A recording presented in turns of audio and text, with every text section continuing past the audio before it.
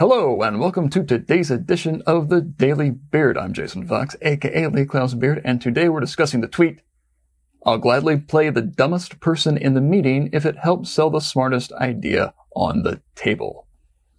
I know what jokes you're telling to yourself right now. Not too hard for you to be the dumbest person in the room now, is it there, Mr. Beard? Oh, first of all, my name is not actually Mr. Beard. It's Mr. Fox. I'd appreciate a modicum of respect. Thank you very much. But the truth is, I really would rather sell the idea and get something approved than to appear to be, the brain behind everything or the smartest person in the room. I don't care what I have to do within reason, within the bounds of ethics and morals and propriety to get an idea sold to the client if it means that idea gets to be produced.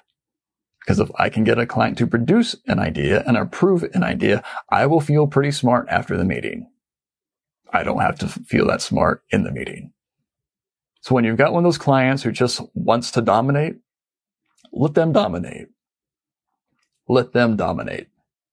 Pardon me.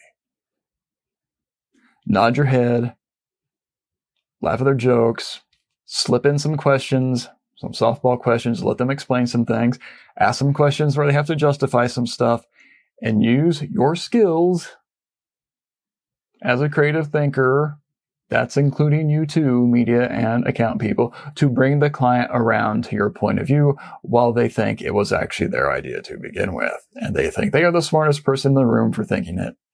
And they're very excited to approve what you wanted them to approve all along.